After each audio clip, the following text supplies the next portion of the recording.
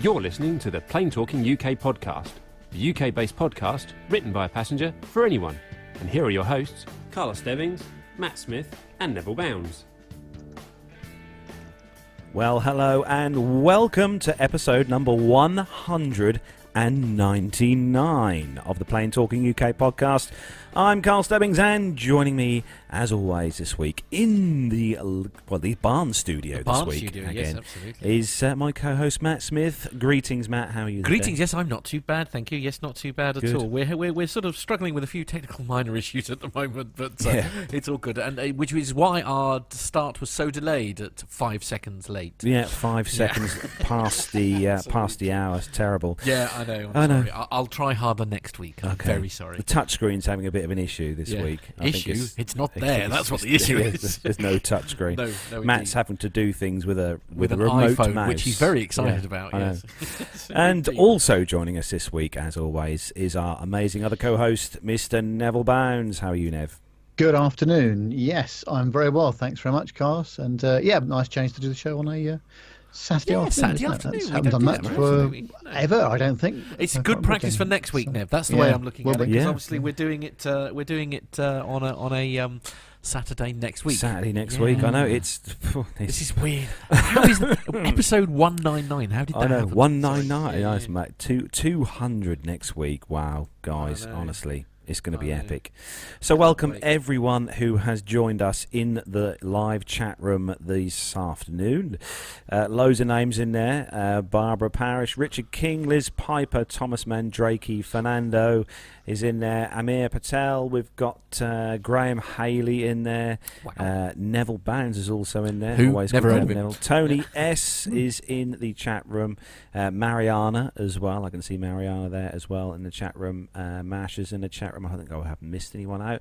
And also joining us in the chat room this week is someone who should be concentrating on their vacation and their cruise, and that is Dr. Steph. Because Dr. Steph is also in the chat room, and she's having a nice holiday, bless her. But I did notice, though, for those of you guys and girls who do follow Dr. Steph on the various social media places, you'll notice that Dr. Steph has been running every day this week. Yeah, but that's why she looks like she does, and why we look like we do. I just hope that Steph doesn't hope she doesn't think that I'm going to be doing marathon running when I come out to see her in later on this year. Oh, right, that would be fun. The only place I'm going to be running to, Steph, is your fridge for beer. Right. Okay.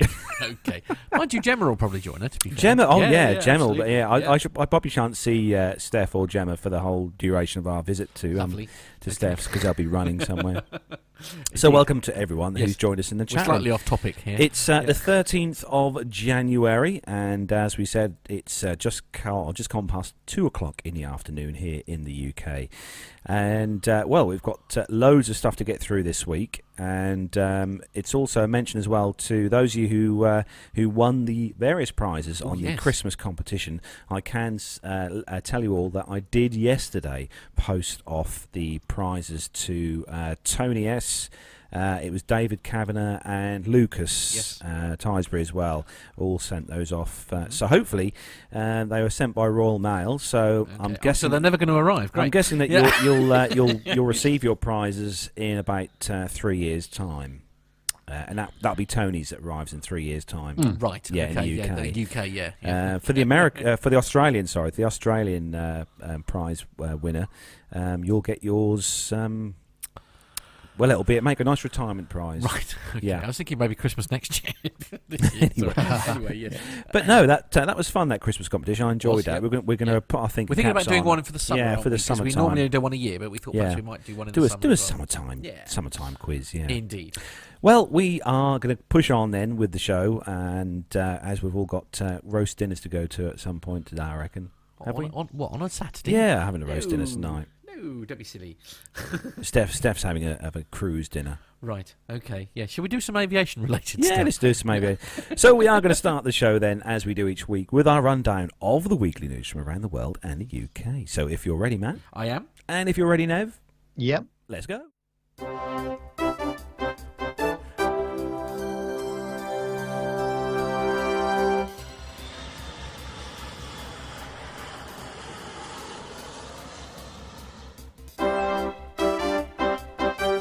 So, kicking off this week's first news story. This one is especially for any of you guys and girls out there who use one of these new fandangled sort of smart luggage, the ones that have got built-in... Smart luggage? Yeah, Matt. Oh, is that one with the RF tags or something? No. These you can buy a suitcase which has got, you get these battery packs for your phones. Yes. You can charge up. Yeah, these have got built-in battery packs and built-in everything. Right. Really, you could virtually get on them. I'm not sure that batteries and luggage are the way forward at the moment. That is what the story says. Okay, right. This one is on the AFR.com Financial Review. Apparently, this is news website of the year.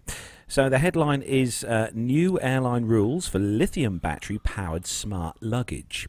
I personally haven't got any of these smart luggage, but I have seen them online for sale. So if you own smart luggage, you should test its intelligence as soon as possible. The IQ exam that matters if you can take out its lithium battery. On Monday, airlines including American Airlines, KLM, Virgin Atlantic, Delta, United and Southwest will no longer allow passengers to fly with smart bags that contain non-removable lithium batteries. The policy change applies to the checked and carry-on bags that require lithium batteries to power high-tech features such as USB charging stations and location trackers. Customers who travel with a smart bag must be able to remove the battery in case the bag has to be checked in at any point with the customer's journey. American Airlines said in a statement if the battery cannot be removed, the bag will not be allowed. The rule springs from safety concerns with lithium metal and lithium ion polymer batteries that are susceptible to emitting smoke or catching fire and even exploding. Between March 1991 and May 2017, the Federal Aviation Administration, the FAA, documented 160 incidents involving lithium batteries that were being transported as cargo or baggage. The agency already prohibits passengers from checking spare lithium batteries used for personal electronic devices and portable chargers, as well as several lithium-powered items such as e-cigarettes, vape pens, and the FAA permits the items inside the cabin. The airlines are not snubbing all smart bags. Luggage with extractable batteries are going to be permitted with some oversight, and also passengers who check their smart carriers must remove the battery and tote it on board as a carry-on. The battery can stay, but most have to be turned off per FAA protocol. However, if a flight attendant decides to gate check the bag, you must remove the battery before it goes into the belly of the plane.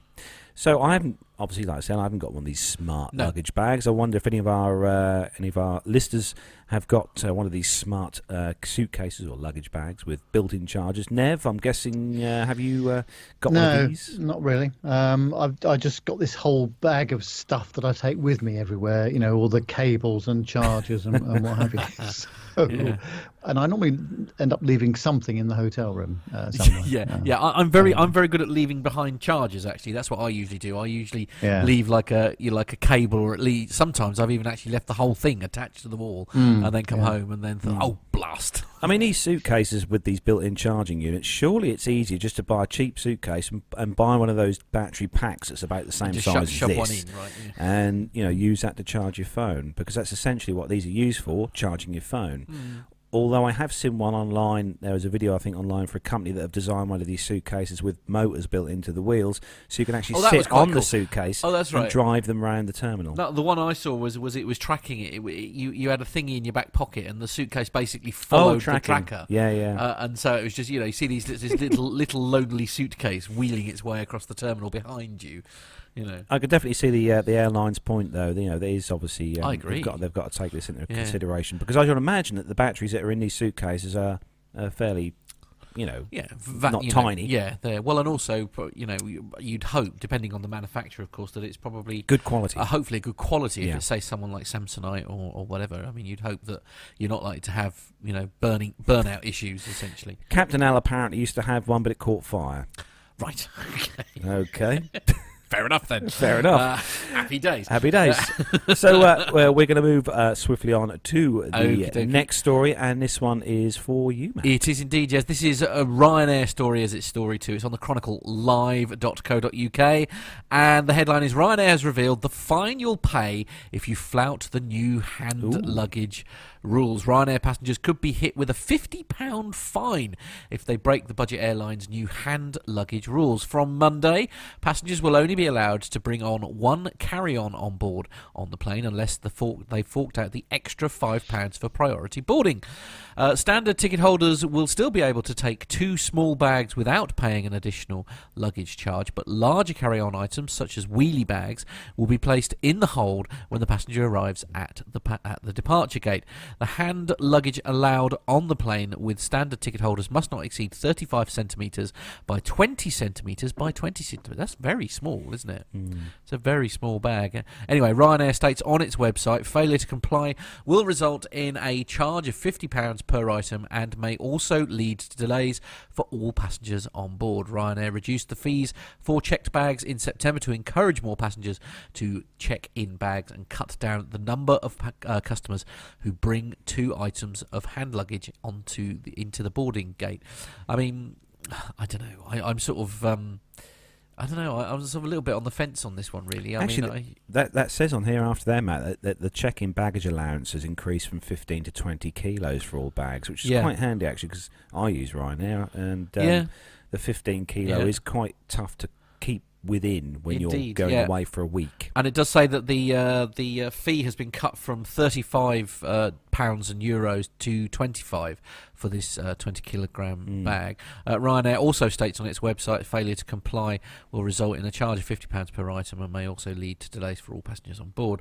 It's just a bit I get why they're doing it. I never really understood. I mean, I suppose we all hate waiting for our luggage to arrive. I suppose if you're confident the luggage is going to be waiting for you at the other end, you wouldn't feel so bad about it.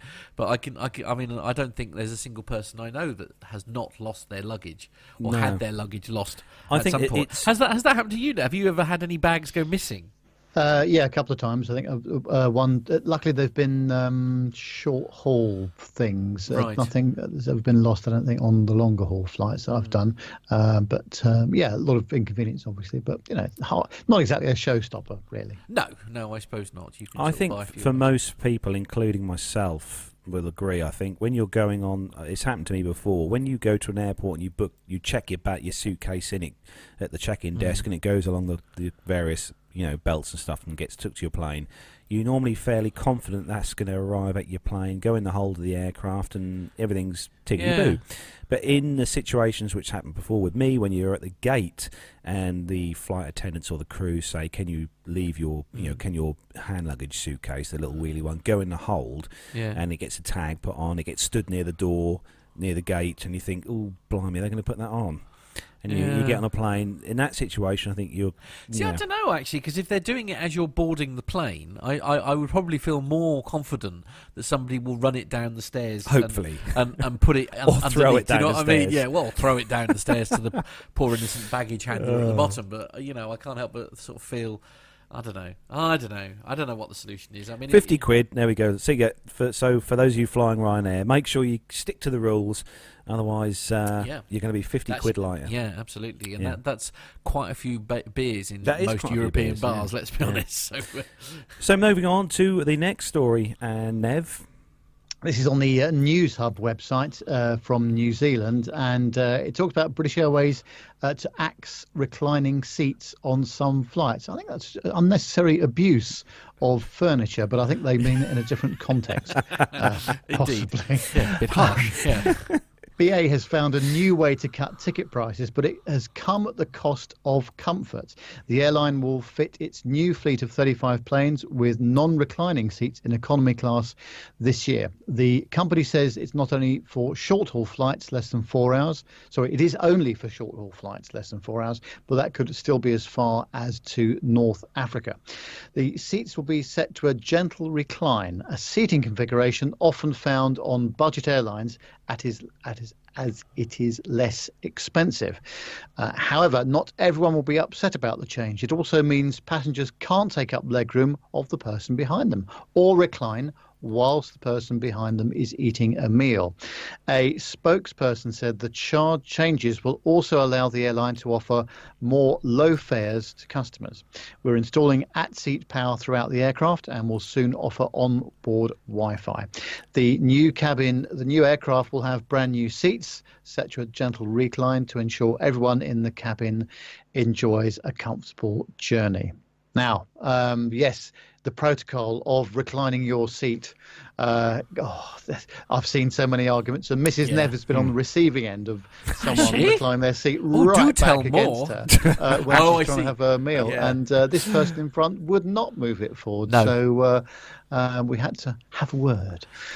Yes. But this is. It'll be interesting to see how this works out. I'm just thinking about when I go on even short haul flights. So I'm going to go to Glasgow on Wednesday of this coming week. You've got an insane week ahead, haven't you? To be fair, it's going to be a bit hectic. I hope it all works out. Otherwise, it could be slightly embarrassing if I don't show up at any of these things. Yes. But when I go to Glasgow, for example, I will probably not recline my seat at all. But if I was going to Portugal, though, so that's 2.5 hour flight, then I probably would a little bit, but not. I must admit, even on the long haul flights, I've never actually reclined my seat because it doesn't. I'm not sort of. I sleep. The trouble is, in most cases, the incline, if you like, is so small. I don't really benefit. It's not like I feel like I'm lying down. So you think, well, I might as well not cause any inconvenience to the person behind me because I'm going to be as uncomfortable either sat up or reclined by 0.08 of a millimetre or whatever it feels like sometimes when you push a. Actually, one of the but questions... then my long haul stuff, all I've ever done is United, so perhaps that's unfair. But anyway, I mean, how do we all feel about the situation? Say you're on a long haul flight, like Matt was saying, or you're on a short haul flight. Yeah. Is the recline of a seat a massive factor? Do you care about the person behind you when you recline your seat? Because I personally, for me, I hate reclining my seat because I think, oh my God, I'm going to really annoy the person behind me. Yeah, true. I think basically, if I'm going to recline my seat, I just look over my shoulder and just see whether that person's asleep or if they're awake. And if they're awake, I'll just say, is it okay if I move my seat back a little bit? And everybody's normally fine with that. But when people just go straight back from the non-reclined position to the fully reclined position without even any consideration for the person behind them, and I think that's a bit of bad form. Well, and I had a similar experience actually. I mean, prior to my Flight Fear Solution counselling, shall we say, the one and only long haul flight that I ever did, bearing in mind obviously I was a nervous flyer anyway, was to New Zealand. So that's two very long flights, if you like. One was 10 hours and I think the other was 13. Back to back, and the bit from London to Kuala Lumpur was absolutely horrific, purely and simply because the lady in front of me, before they'd even sort of before we'd even left the tarmac, had fully reclined her seat, and then the flight attendant who wandered through sort of said, "Oh, you can recline your seat. Look, here's how to do it." And then the gentleman behind literally held it while she tried to do it, and said, "Yeah, but you're not going to be doing that." And literally sort of held the seat. That was the thing. I mean, if we'd all been bolt upright, that would have been absolutely fine. But of course, I'd now got the lady in front of me who'd fully reclined her seat. So my little, IFE was this. I say that it's was what, about sort of 6 inches away from my face. I mean. To be fair, the cabin crew tried to do something about it, but he was really not a very nice person. And I actually said to the crew, "Don't worry about it," and I said, as long as you don't mind me sort of getting up and having a wander around. And I said, because I am going to have to, because I felt so claustrophobic. This is the trouble. It's because it was so close to my face. I felt really claustrophobic. But they sort of said, come and have a wander around in the, the galley and stuff. And I actually ironically, I had a really nice flight because I spent it talking to the cabin crew, and they were really nice. And what was amazing was when I then came home from New Zealand. They couldn't do it all the way, unfortunately, but the bit from Kuala Lumpur back to London, I went to the desk to sort of check in because it was 2 parts of a flight, if you see what I mean. So you still had to go in and check in. And I went to the desk and I'm terribly sorry, sir, you've come to the wrong desk. And I was like, no, this is it. This is my ticket and all this kind of thing. No, sir, if you'd like to go over there, please. And they pointed me over to the loungy thing. I was like, no, I'm not supposed to be in there. And they'd actually bumped my flight up to a business class seat on the way home. There we go. Which was very nice. They obviously knew you were going to become this aviation media podcaster at some point in time. Okay, indeed. So that was actually, believe it or not, that was Malaysian Airways that I did that with. That was very nice. Anyway, sorry. Going to the chat room. Yes. A few comments from the chat room. Tony S says he hates reclining seats.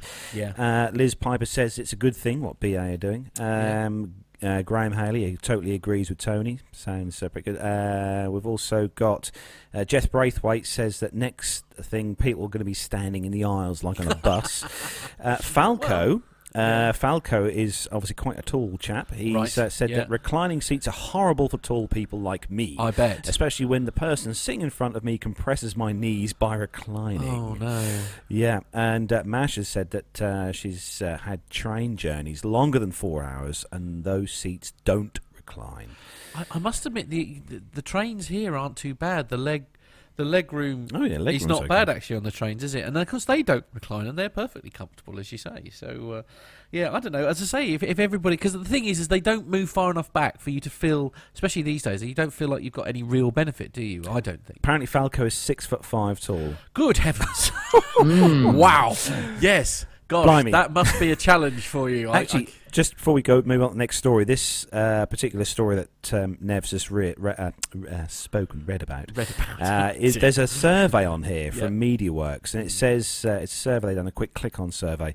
Is it okay to recline your seat on a short-haul flight?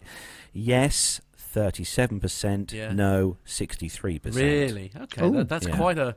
That's quite a strong majority, isn't it, for one particular thing? Yeah, pretty good. There we go. Yeah.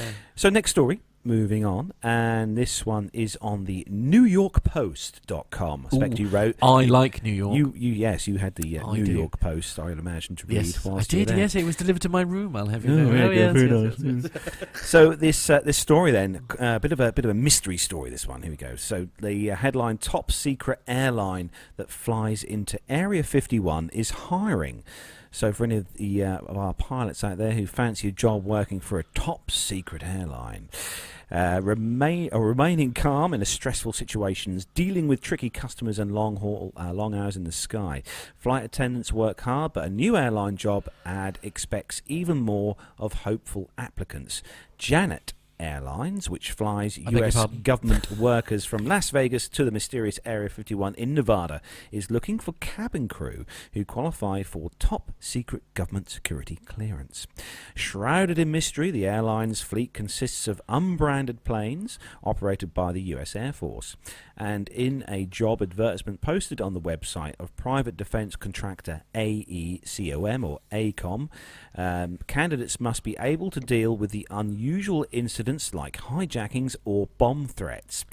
On top of duties expected of regular cabin crew, such as safety demonstrations, cleaning and emergency procedures, applicants must keep quiet about where they're going and what they're doing.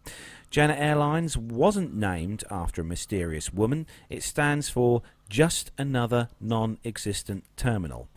But other than that, there is very little known about it.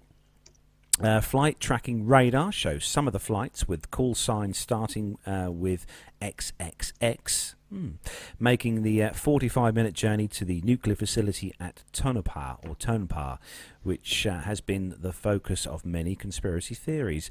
Other brief flights go to unspecified destinations nearby, believed to be the Area 51 facility, famous with alien hunters. The highly classified site at Groom Lake is believed to be used to test experimental aircraft and black projects and weapon systems. Its existence was only acknowledged publicly for the first time in 2005. Conspiracy theorists believe the top-secret military base contains the remains of an alien spaceship that crashed in the 1940s. No one aboard a Janet flight is allowed to reveal where they're going or what their job is. Some conspiracy theorists believe that the area holds the remains of the alien spaceship, but an extraterrestrial expert who used to investigate UFOs for the British Ministry of Defence believes there is little to the rumours. Nick Pope, author of Encounter in Rendlesham Forest, which is not far from us, said the UFO and conspiracy theory community think it's a place where crash UFOs are kept and where the US military are trying to back engineer this alien technology. Well, there we go. So if you want to job with a mystery airline. Janet are hiring. They're hiring cabin crew. I remember seeing these actually when we were in Vegas last year. I remember seeing these aircraft taking off from the airport there, and quite a distinct of 737. I think they use the 600s. I think the 737-600, if I'm not wrong, and they've got a lot of a red band that goes along, stretches along the fuselage. But fancy a job with these guys, Nev? Be nice, wouldn't it? Yeah, I think I like the sound of that very much indeed. Bit of breaking news. Mr. Rob Rusted, who you might have heard of, just to let us know that he has us on the big screen in his shop. Oh, you're joking! Oh, no. So I have said to him, do be careful when you're cutting your client's hair. Yeah, distracted. Oh, blimey. Dear. But he says we cut in a different room, so it'll be fine. So that's good. Right, okay. Well, on that note, I'll see you next Wednesday, Rob. Right, okay. At 4:45. You're not supposed. Yeah. I'm in on Thursday actually. In a pre 200th quick haircut. Quick haircut. So I'm going to say hello to Steph as well, because Steph, who makes my coffee every time I go in there, she's already in there. Yeah, she's always in there. Yeah. Oh, greetings to everyone there then. Yes, absolutely. Yeah. It's because we've been making the TV work. That's what that was there this morning. That's what's been going on there. It is the East Anglia's premier barbers. I think it is. It was the only barbers, I think, as far as I'm concerned. But, right. So moving on to I've got to read next a story. You've got to read a story. Yeah. Oh, right. Okay. Sorry, mate. I've got something that's whinging about an ad blocker on mine, but there we go. Never mind, all part of the fun. The show notes did say that. Did it? Yeah. Right, okay. Well, it just serves me right for not reading them then. Yeah. It is the CNBC website, and the headline is, between 5 minutes and 5 hours, how long airlines take to respond to your complaint on Twitter. Right, he says, it's disappeared. Oh, good. This is going really well. Lost luggage, misconnection, downgraded. Perhaps the fastest way to reach your airline is over social media. And I've certainly had this. In fact, it's not just airlines, is it? I think it's, TalkTalk, BT and all sorts. It seems to be the fastest way to get hold of them is through social media. Airlines often respond to passengers faster on social media, where customers air their travel troubles to their airline and the public than over the phone. Social media has exposed what goes on at airlines to millions of people, and image-conscious airlines are aware how quickly incidents can go viral. Think of the violent dragging of a United Airlines passenger off a flight last April, or Ann Coulter's feud with Delta Airlines over a seat assignment change. Most traveller comments, yes, sometimes customers are there to offer a compliment, are routine travel issues, delays, lost items or cancellations.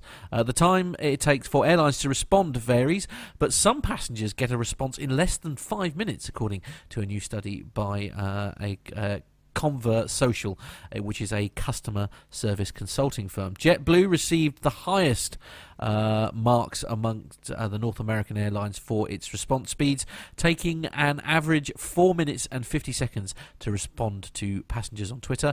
United came in last at 1 hour and 34 minutes, far lower than the average of around about 20 minutes. The airline had more social media mentions per hour than other North American airlines, the study said. We recognise that oftentimes social medias is the only convenient way for customers to interact with us, and we are continuing to work hard on a daily basis to remove our response time, a spokeswoman said, adding that the airline plans to increase its social media staffing team by more than 150% by the end of March. Among European and Middle Eastern airlines, Finnair took the longest to respond to Twitter mentions, more than 5.5 hours, the study said. The Helsinki-based airline wasn't immediately available for comment, surprise, surprise, and Germany's Lufthansa had the fastest response time at 9 minutes and 15 seconds. I think I can explain about the that airline that the comments just vanished into thin air. Oh, my laptop's gone to sleep, so I can't press the button. Okay, this is going very well. Anyway, what we was hoping there for was some kind of tumbleweed moment. And we... there we go. It's a bit delayed, but we got there in the end. A bit delayed. Wow. Okay, you're going to have to do better than that next week. My laptop had fell asleep. Did I haven't used the soundboard. Right, now it's There we going go. bananas. Right, okay. We do need a tumbleweed node for We do. though, I'll have for to get a tumbleweed, various jokes and things. But going back to story, I think most people probably these days are on Twitter. Yes. And I've found in the past Twitter is a very good way of moaning to companies. It is very They much tend to so. respond to you fairly quick. But looking at that list, Nev, for that story, it's interesting to see that one of Brian Coleman's favourite airlines is one of the longest to answer on Twitter. Yeah, the other thing is, of course, that everybody now has put their whole way of working onto social media, which is fine for the most part. But what about the people that are a bit elderly and they don't use that method of communication? So you're into the call centre business and all the rest of it. And I think that social media can be very good and very damaging at the same time.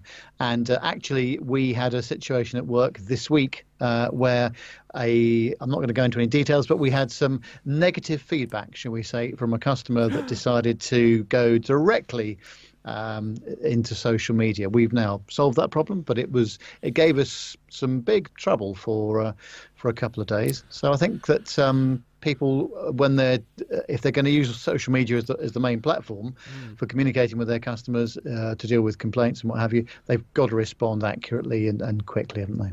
I think the trouble is as well, and a lot of phone, when you ring up companies, you're on hold for 3 years and you're listening to the same lift music playing over and over again, and eventually you get through and you can't always kind of hear or understand who you're talking to. And I think most people nowadays, like I said, just find it easier because the Twitter accounts from the big companies are monitored 24/7. A lot of them are monitored 24/7. So if you do, I had to complain to a company a few weeks ago and used Twitter and got a very quick resolution within 10 minutes of complaining. So it is a good way of complaining to companies. But unfortunately for United Airlines people, you're gonna have wait over an hour. Don't have been rushed. So according to the list here, like we said, JetBlue is the class leader in complaints resolutions. Is that cool? Is that a thing? Is it? Well, class leader, yeah. So moving on swiftly to the next story then. And I've got an ad blocker here. It's typical, ad blocker on there. So yes, next story. This is on the Australian Business Traveller website, and I have skillfully disabled the ad blocker for the time being. Let's see. Let's see how we get on. And it's all about the new business class section on the British Airways A350 aircraft. And British Airways is keeping its cards close to its chest on its next generation Club World business class seat, due to take wing in 2019 aboard the airline's new Airbus A350 jets. The airline has refused to confirm or deny reports that CEO Alex Cruz has nuked the rumour Club World Mark III design below. I don't know if Matt can show anything here at all, but based on a modernisation of the current decade-old seat, which will instead opt for an off-the-shelf product from leading seat maker Zodiac Aerospace. A spokesman for BA declined to comment to Australian Business Traveller on plans for the seat and offered up this press release copy and paste statement. We're investing £600 million specifically in Club World, including outstanding catering and luxurious white company bedding, plus from 2019 a new seat with direct aisle access. In mid-July 2017, BA was decidedly more forthcoming in swatting down suggestions that it would adopt an all-new design rather than just update and evolve the current Club World seat, with a spokeswoman telling Australian Business Traveller that nothing has changed. Plans are well advanced now and we haven't changed our tack order. BA's current Club World seat, launched a great fanfare at London's Canary Wharf in November 2006, is best known by business travellers for its high-density approach to maximising the number of passengers in the available space, as well as a relatively unique forward and backward-facing seating layout.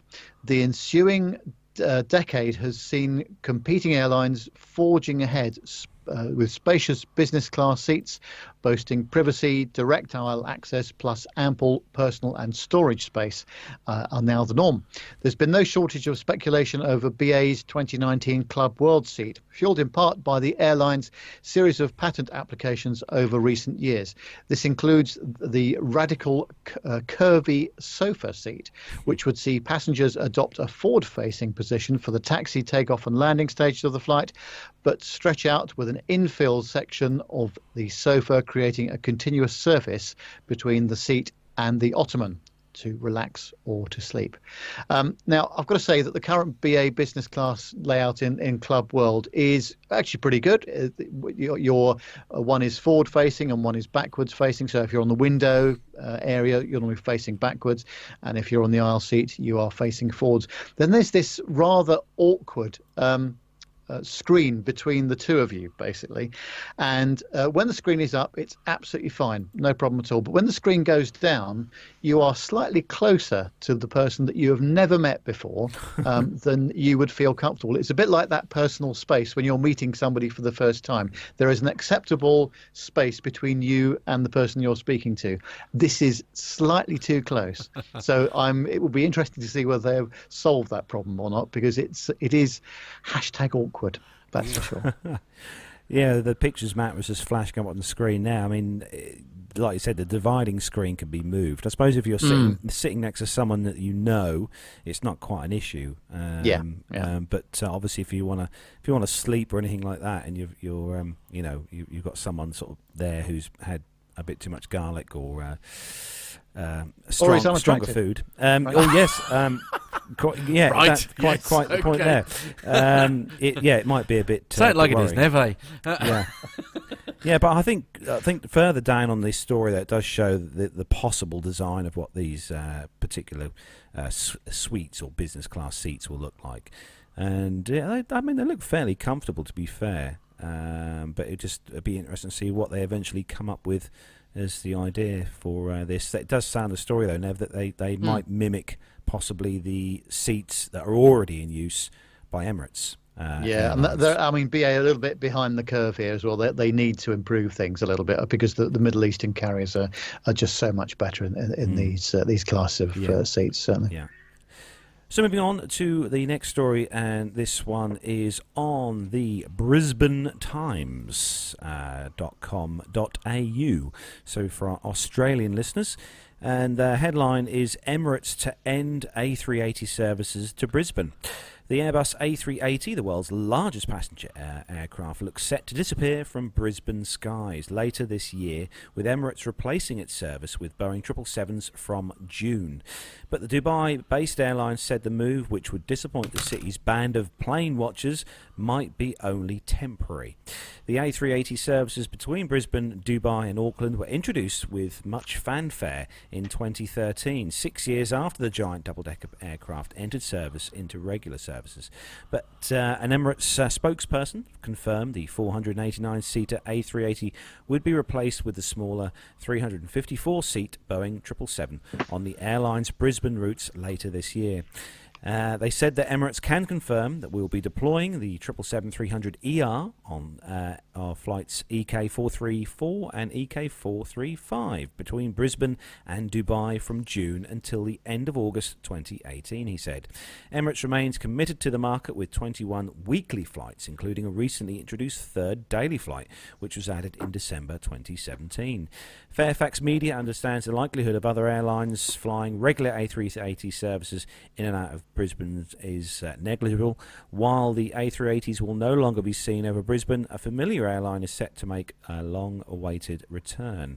Malaysian Airlines will recommence services between Brisbane and Kuala Lumpur after a 3-year absence in June. The services were abruptly cancelled in 2015 following the MH370 and MH17 disasters. Malaysian Airlines flights in and out of Brisbane will recommence on June the 6th on Airbus A330 aircraft. So it's good news in that obviously there'll be something different for the aircraft spotters in Brisbane to see coming in and out of the airport. But I suppose for some of the aircraft spotters, it'll be a bit of a shame to lose the 380 from flying in that, because they are awesome to see. the Emirates ones, because I've stood right underneath one of those as well at the Dubai Air Show. Yeah. Wow.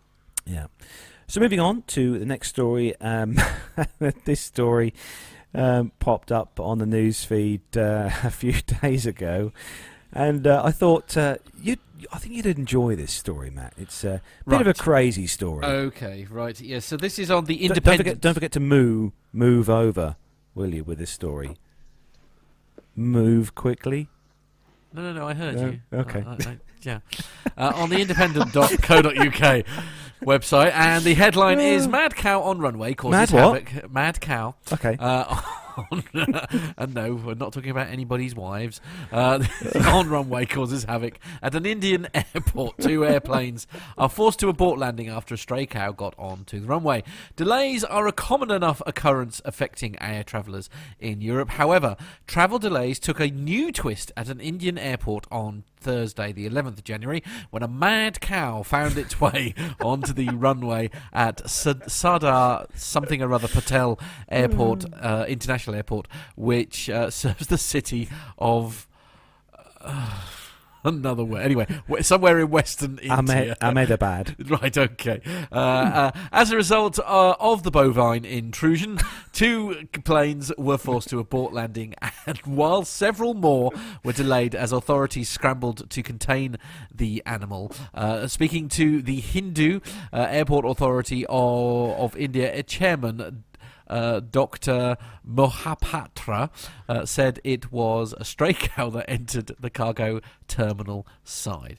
The cow was quite mad and running around the operational area.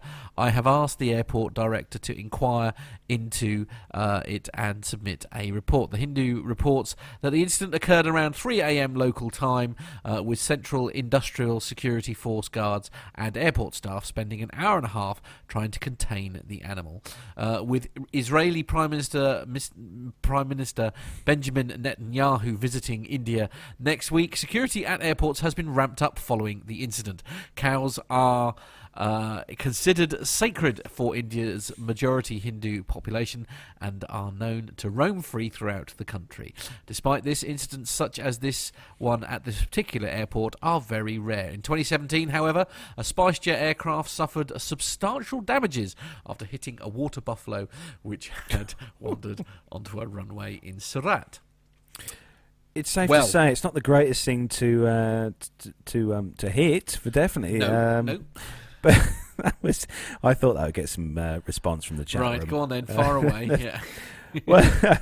Apparently, according to Captain Al, some years ago, a Pakistan International Airways 747 hit a cow on landing at Manchester. Right. Mariana has said they need some cowboys. Oh, no. Max Flight from the Airplane Geeks. Hello to you, Max. Hello. Welcome to. He's joined us. Well done. Yeah. Max has said, what's a cow doing awake at 3 a.m.? Good point. They should all be sleeping. Yes. Yes, I agree. I agree completely. And Jeff Braithwaite says, I recall a 727 hitting a deer on takeoff.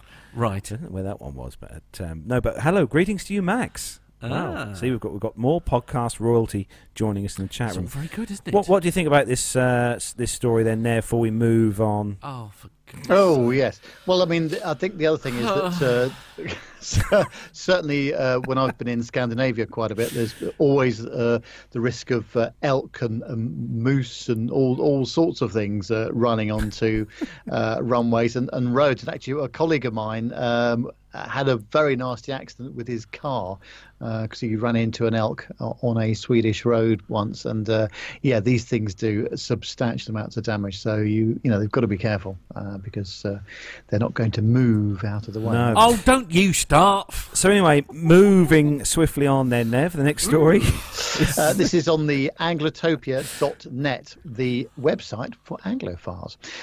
And it's a British Airways story, and they're going to be investing more money in the catering for economy and world traveller frankly, they need to. Anyway, some good news for anyone that's had an interesting meal in coach whilst travelling with BA. They have announced that they are making a multi-million-pound investment in improving the food, meals and snacking available throughout your flight in economy, which they call World Traveller. It sounds like the food will match closer to what's offered to World Traveller Plus and above, which is great. New options will now include pretzels with the welcome drink, 4-course meal with starter, entree, dessert, cheese and biscuits, accompanied by a bread roll and bottle of water. I'm actually getting hungry as I'm reading this. Don't. I've had toast. That is all. Yeah. Yes. Second meal or substantial snack, depending on the length of the flight. Regional meal options served according to destination. Magnum ice creams. That's probably a Captain Al favourite there. Tuck box with chocolates and crisps. Hot breakfast on longer overnight flights, Gray's movie snack box on longer flights, and complimentary drinks from the bar. British Airways says that previously customers travelling in the cabin were served a complimentary snack, a 3-course meal or a light meal, depending on the time and length of their flight, as well as a complimentary bar service of hot and cold drinks. The new catering arrives from January the 17th, and the menus that will change every 6 months. Carolina Martinoli, British Airways Director of Brand and Customer Experience, says our customers tell us that when they're taking a long-haul flight, great food and beverages make a real difference to them. It's a huge driver of customer satisfaction, so we want to make sure that we deliver a great experience. With this multi-million pound investment, we've focused on introducing more quantity and quality to the catering, delivering tasty meals and great snacking options throughout the flight. Our new 4-course main meal has been developed by our team of chefs to be full of flavour at 35,000 feet, and we've created regional options depending on the route. The second meal option is either a tasty sandwich or a more substantial pizza wrap, both served with additional snacks depending on the length of the flight. Our customers have told us that they want to be able to save some items for later in the flight, so we've replaced the water cup with a bottle of water on the first meal and added Gray's snack boxes on our longest flight. We're also offering Magnum ice creams on daylight flights from London, and a tuck box and inbound on and overnight flights. It does go on a little bit, but I think that what they're making a huge investment in this area for the long haul stuff, but they still need to sort out this short haul Marks and Spencer, pay as you go kind of food business, because that is still not good at all. And they do actually say here that they're investing £4.5 billion over the next 5 years, covering the installation of best quality Wi-Fi and power in every seat, and they're fitting 128 long-haul aircraft with new interiors and taking delivery of 72 new aircraft. So the airline is investing £600 million specifically in Club World, including outstanding catering and luxurious white company bedding, plus from 2019 a new seat with direct aisle access. So it's good to see they're making some investments there, and of course they're hanging on to their 747s for much longer now, so they're going to be with them until 2024, so that's good. But of course they're all looking a bit tired on the interiors now, so they're having a big refurbishment, certainly in the Club World section, so that's a good thing. It's good if they're investing in money in revamping the interiors, like you say, Nev. At least looks like they'll be keeping their Queen of the Skies for a little bit longer. Yeah, absolutely. Excellent. So moving on to the next story, and this one is on Flight Global's website, awesome website, flightglobal.com, and the headline, Aeromexico 737 nearly lands on wrong San Francisco runway. So obviously we've been seeing stories throughout 2017 of incidents where aircraft have been, nearly landing on the wrong runway. So pilots of an Aeromexico Boeing 737-800 lined up to land on the wrong runway at San Francisco International Airport on the 9th of January before executing a go-around procedure, the third safety-related incident at San Francisco in about 6 months. A Virgin America Airbus A320 aircraft was on runway 28 left, awaiting takeoff at the time of the incident, the Federal Aviation Administration confirms. Air traffic controllers cleared Aeromexico Flight 668 from Mexico City to land on San Francisco's runway 28 right, and the pilot of the aircraft acknowledged the instruction according to the FAA, which is investigating. When the plane was about a mile from the airport, air traffic controllers noticed the aircraft was lined up from runway 28 left and instructed the crew to execute a missed approach, says the FAA. The incident happened at around 11:45 a.m. on the 9th of January, it adds. Neither Aeromexico nor Virgin America responded immediately to requests for comment. On the 7th of July 2017, an Air Canada A320 operating a flight from Toronto nearly landed on a taxiway at San Francisco. That aircraft ascended to 59 feet above the taxiway, which was occupied by 4 aircraft, the NTSB said. Then on October the 24th, 2017, another Air Canada A320 failed to heed go-around orders from air traffic controllers prior to landing at San Francisco. Controllers tried to hail the aircraft multiple times and used a light gun to wave off the aircraft, but the Air Canada pilots continued the approach and landed safely on runway 28 right, the FAA has said. So another incident, Nev. This seems to be happening quite a lot at San Francisco, but then they do have those parallel runways. I think, yes, you've got to be extra vigilant, haven't you, from ATC's point of view and from the pilot's point of view, to make sure that you are lined up on the right runway. And, of course, if you're just doing a visual approach and the weather's great, then it's probably not much of a problem. But they are very close together. So there's just not much room for error at all.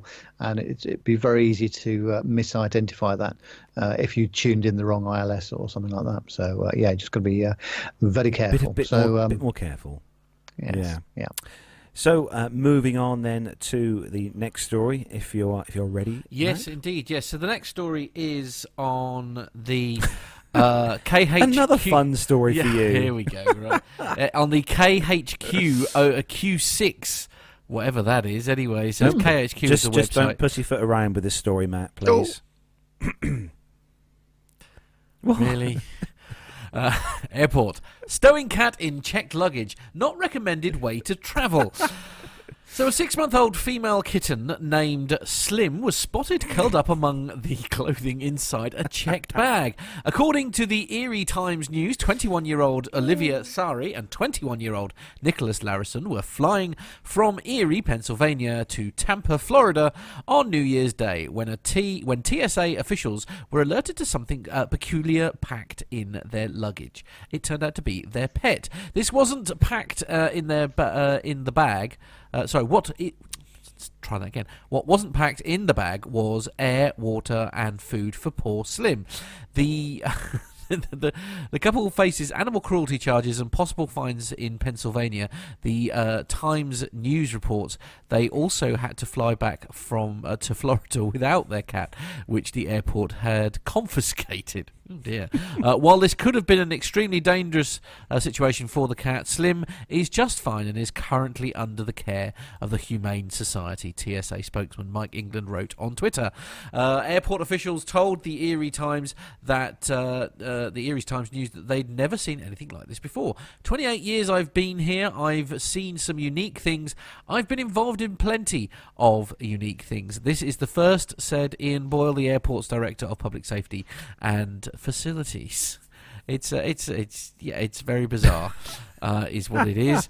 I'll just see if I can get that to come up. Up on the screen. It's yeah. I mean, I can definitely say without any question that Poppy would not enjoy this particular experience. I mean, she hates leaving the house to go outside, and humans. Yeah, absolutely. But I mean.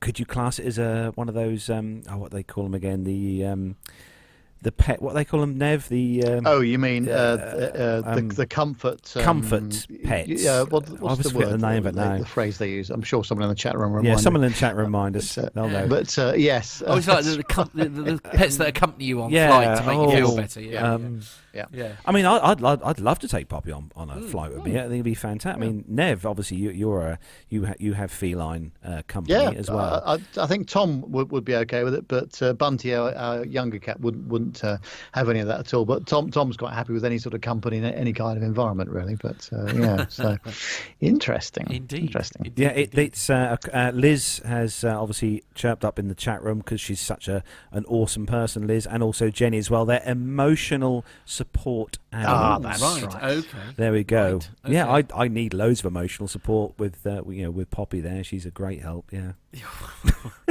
Indeed, yes. But no, that was. I'm not going to say what Captain Al's put in the chat room, but really? For those of you in the YouTube chat room, you can all see the Actually, comments there from I had to moderate that comment from Captain Al, but I obviously pressed the wrong button, unfortunately. So, there you go. Anyway, moving swiftly on. Yes. This is from Flight Global, and another ding on the ground, I'm afraid, and it's an Atlas 747 involved with a wing clipping incident with a Miami Air 737 at Baltimore. And at the right wingtip of an Atlas Air passenger Boeing 747-400 hit the horizontal stabilizer of a Miami Air International 737-800 at Baltimore Washington International on 7th of January. The FAA confirms the collision, which it said occurred at about 22:15 local time as the Atlas aircraft was taxiing for departure. The FAA, which is still investigating, says that Miami Air 737 was parked at the time that it was hit. It appears that the winglet of the 747 made contact with another aircraft. All passengers and crew on both aircraft are safe and without injury, Atlas says in a statement to Flight Global. We're continuing our investigation and cooperating with the FAA. Atlas does not identify the exact aircraft, but Flight Radar 24 shows that 747-400 registration November 465 Mike Charlie was in Baltimore on the 7th of January. Charter carrier Miami Air International did not respond to an inquiry from Flight Global.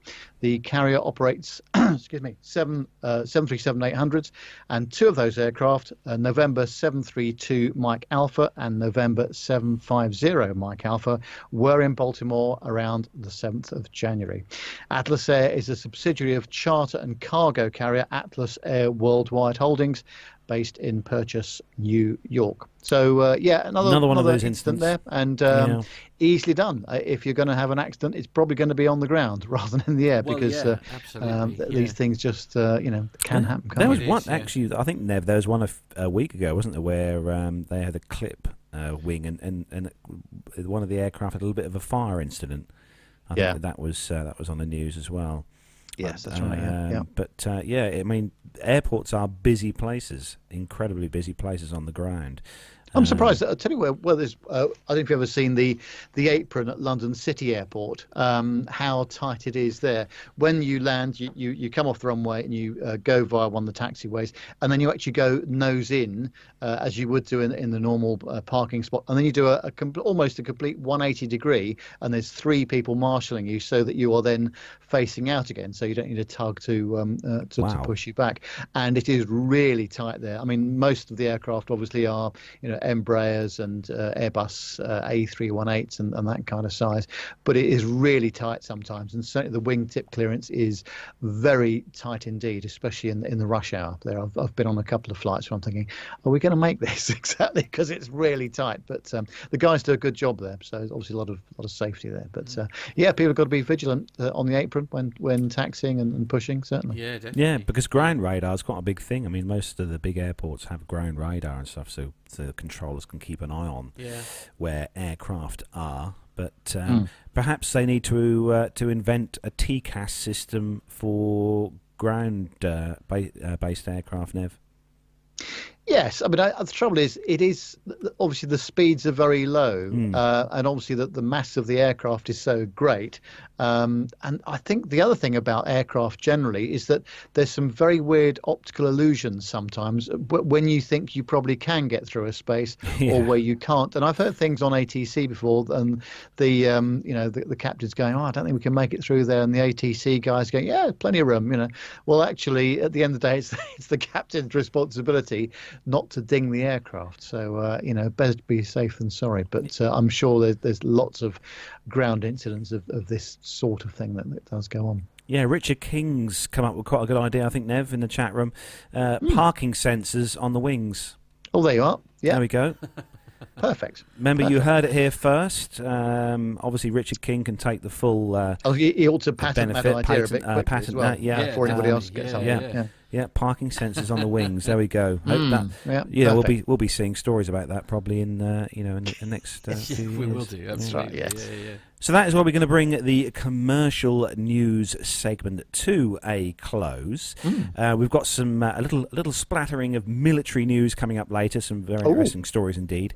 Just for a change, for Mr. Warner, I expect Mr. Warner's listening to this. I actually spoke to Jonathan Warner yesterday on the phone, and Mr. Warner was in his van working, and he was actually out at up at RAF Fairford Way. Oh, right, and the day before yesterday on an evening, and caught some B-52s he did, yes, flying over. Actually, and sent me a little video, a quick little snippet there, which is pretty. It's all a bit dark. You can only see the lights and stuff. But no, awesome, and he thoroughly enjoyed his evening there. I bet. And he was supposed to be working at the time. But right. Fair enough. But he did. Mr. Warner actually did say that he does listen to the show pretty much all the time he's in his van travelling around. Oh, does he? Oh, yeah. So he knows that every time Al's on, the military gets dropped immediately then. Right. But no, we have got some of that coming up later, and we've also got a segment coming up very soon, or actually next, haven't we, Matt? From listener Barbara, who sent us some audio in. So indeed, I think we should play that now. Indeed, there's a little bit of stuff that we'll read out at the end, but let's have a listen to Barbara's feedback now. Hello to the Plain Talking team, to Carlos, Matt, Nev and Owen and everyone. This is Barbara. Last year I decided to fulfill a lifelong dream and book myself onto a brilliant 2-day cabin crew course. One of the aims of the course was to give you more of an insight into the role of cabin crew. The first training day was held at the British Airways Cabin Crew and Pilot Training Centre, called the Global Learning Academy, based at Heathrow Airport, London. And there we could use their cabin crew training facilities. And I have to say, it was one of the best weekends of my life. So interesting and such a privilege to be there, and I would love to share some of that day with you. And at a later date, I will do a part 2 of my feedback on what happened on day 2 of the course. Firstly, my fantastic experience was thanks to a lovely lady called Kim Osborne and her wonderful cabin crew trainers. Kim's long career is cabin crew, and it's a career she loves. She started with British Caledonian Airways, and yes, I too remember those beautiful tartan-clad air hostesses. And then she moved to British Airways, which she loved. Eager to share her passion and to see others flourish in the same career, she set up the Cabin Crew course, which is now called Cabin Crew Global. So, here's what happened on day 1 of my cabin crew course at the British Airways Training School. The bus journey to Vanguard House was, in the morning, fantastic. As the bus wound through Heathrow, it was just so exciting seeing the British Airways fleet, Boeing 747s, 787s, Airbuses, all parked up. And on the bus I met a fellow trainee called Dan, who was just as enthusiastic about aeroplanes as I. We all met at Vanguard House, Heathrow, with 2 strict instructions for arrival. Do not be late. Cabin crew are never late. And bring your passport. Cabin crew must always have their passports. We were welcomed by our cabin crew trainers, who were so engaging and so funny. And our lead trainer, Suzanne, had 36 years of cabin crew experience and was a British Airways Concorde air stewardess. And she had flown on and had knowledge of so many aircraft types at British Airways, and I knew this was going to be an awesome day.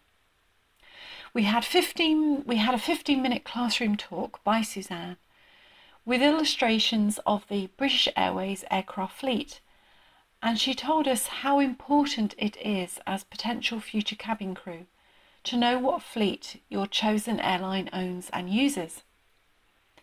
Many individual cabin crew have to fly on multiple different aircraft and have to know in detail each aircraft type and configuration. For instance, you may have to crew a Boeing 747 one day, an Airbus A380 another, and an A320. Now we know that pilots are tested every 6 months, but all cabin crew, before every flight they work on, have to be tested on the safety features of the particular aircraft they will fly on. Imagine being tested every time you come to work. And I was told that if you fail a question for the second time before your flight, you cannot fly and have to be referred to your manager for retraining.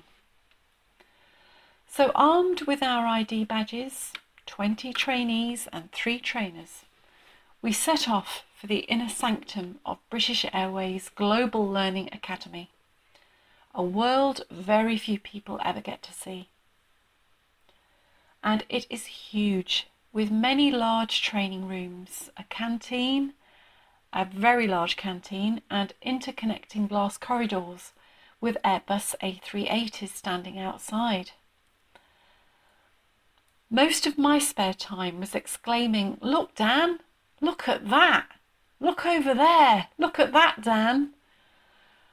I think many of my fellow trainees thought I was mad, but by the end of the 2 days, I had given most of them the plane spotting bug.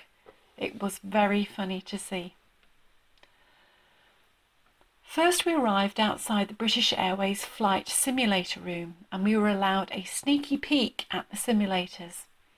About 15 in total at the time, and apparently the greatest number of simulators in any airline in the world, including the 787 Dreamliner sim. Many of the crews, both pilots and cabin crew, all in uniform, were on their 6 monthly or yearly assessments, so we were told not to disturb what was going on around us. Throughout the day, we saw pilots putting on life jackets and often heard shouts of "brace, brace, brace" by cabin crew. We were taken to a mock flight deck with pilot dummies, and we had to go through what to do if a pilot was incapacitated and administer first aid.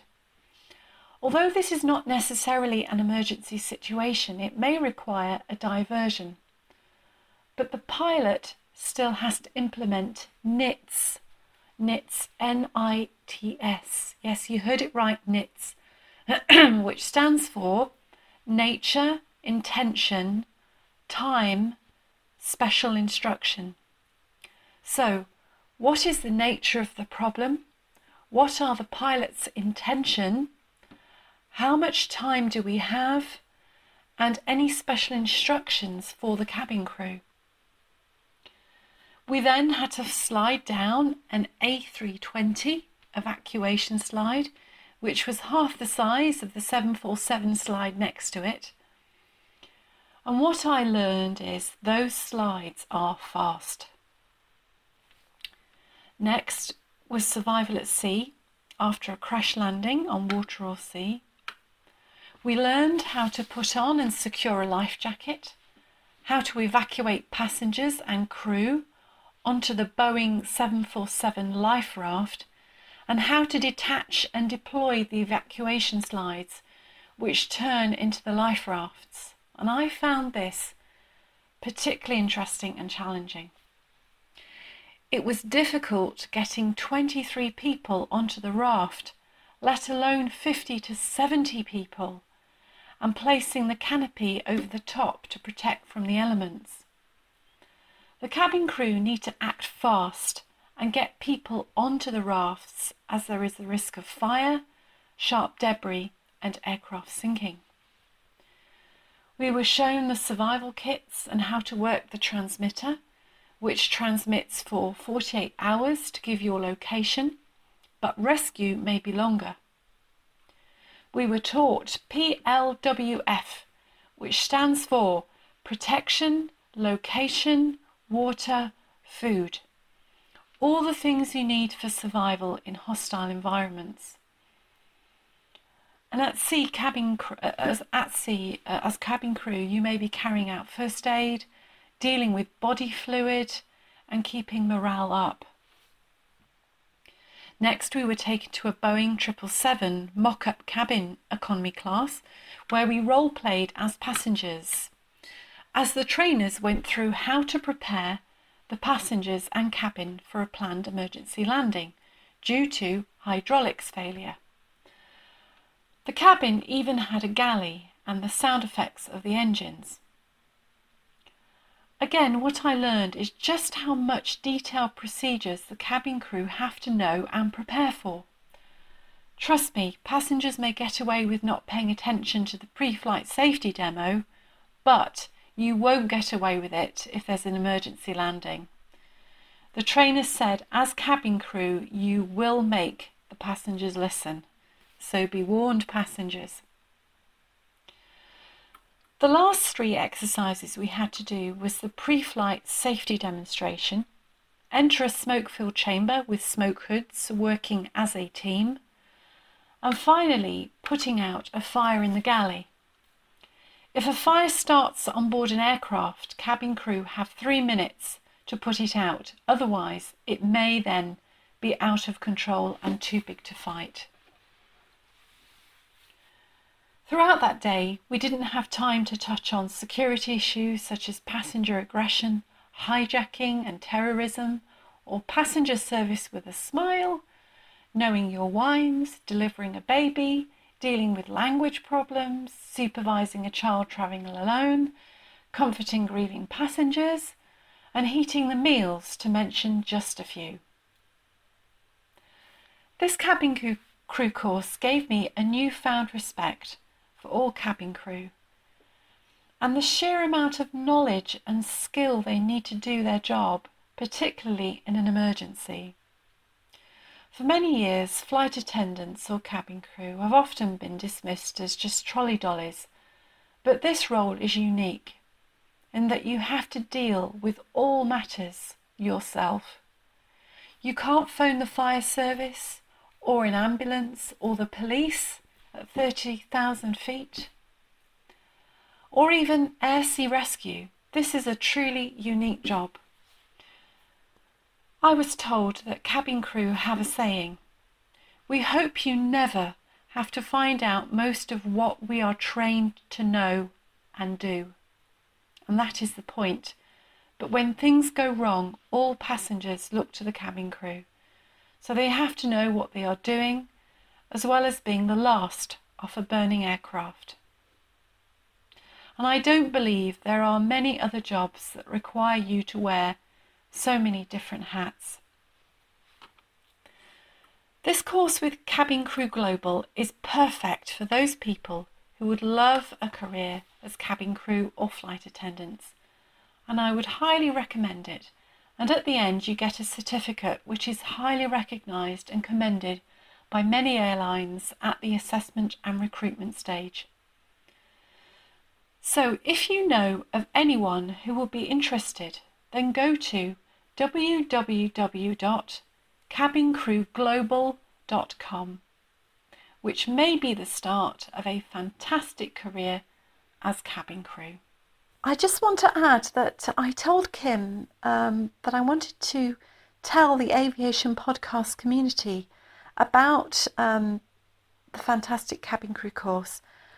And she said if anyone is interested in doing the 2-day cabin crew course with Cabin Crew Global, Kim is very happy to offer to any of our podcast followers a 10% discount. So thank you, Kim, and thank you, Carlos, and the Plane Talking UK team for helping me to share such a great experience. I think it's one of those jobs that I always, when I was at school, always thought about doing. For some reason, I don't know, never want to be a pilot all of a sudden straight away, but cabin crew was always one of those things. Well, I'd like to have a go at that. Absolutely, yeah. But obviously, I prefer to fly the aircraft. Well, yes, obviously that goes without saying. Yeah. That does go without saying. yeah. Which hopefully we'll all be doing next week. Well, that so is exciting. true. I Yes, know. absolutely. Yeah. It is. It's going to be a bit mad. It's. Actually, while we're just going to mention, while we're talking briefly about the 200th, we are going to do the 200th show live from where we are. So we are going to do a live outside broadcast. Yeah. As many of you know, we've got lots and lots of very special guests who are all coming, and it's just going to be it's going to be brilliant. And I've set up a very special hashtag if you're a Twitter user, so that you can interact with the show live whilst we're doing it live, because I can now, if you are watching on the YouTube, you should see something very special about to appear on screen, and that is that I send that's rather posh. It is rather posh, isn't it? Absolutely. So I don't think in a million years we're ever going to get anything trending, but we're going to use the hashtag PTUK200. So we're going to be doing that. I can't wait. I mean, actually, there's one very sad one here that I'm just going to put up because our lovely people in the chat room have been helping me test it whilst the Barbara's feedback was playing. And this one, which I'm very sad about, obviously, is of course this one. Because obviously the legend that is Captain Al won't be there. No. Although on the plus side, both him and Jenny have decided they're going to have a little party in our honour. They're going to have Me Too, Al. We need to have a missing PT UK pity party. That's what pity party. A pity party. Yes. Yeah. So careful how you say that. Oh, lovely Jen. Yeah, absolutely. But I like that. Yeah, very sad, isn't it? It's a shame, really, and we're sorry that not everyone can come. But I suppose it's.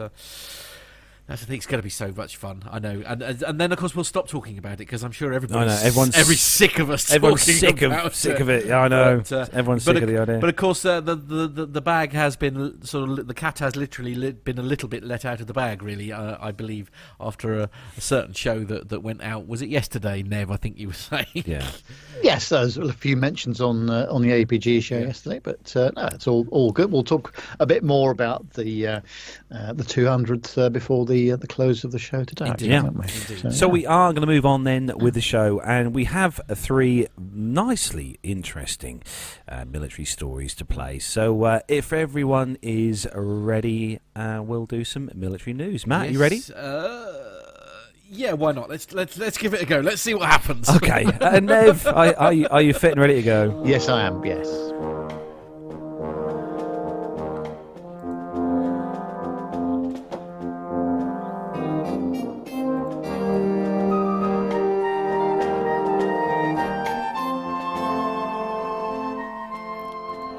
I'm sorry, ladies and gentlemen. I should just explain the reason why we're struggling a little bit is because Matt's touchscreen has gone wrong on his computer this week, and so he's having to do it mostly with his mobile phone and a mouse. And I just you can't really see that on the screen, but normally Matt's got a touchscreen that he uses to move between segments, and that touchscreen is not. Has touching died. It's died. The screen's fine. Yes. You can see everything on the screen, but the actual touch part of the screen has died. Yes. So hopefully we might be able to get that sorted before next week. Not that it's a big show or anything next week. I'm going to have to absolutely. see what we can do. Anyway, first news story on the military news this week, and this one is on the swindonadvertiser.co.uk.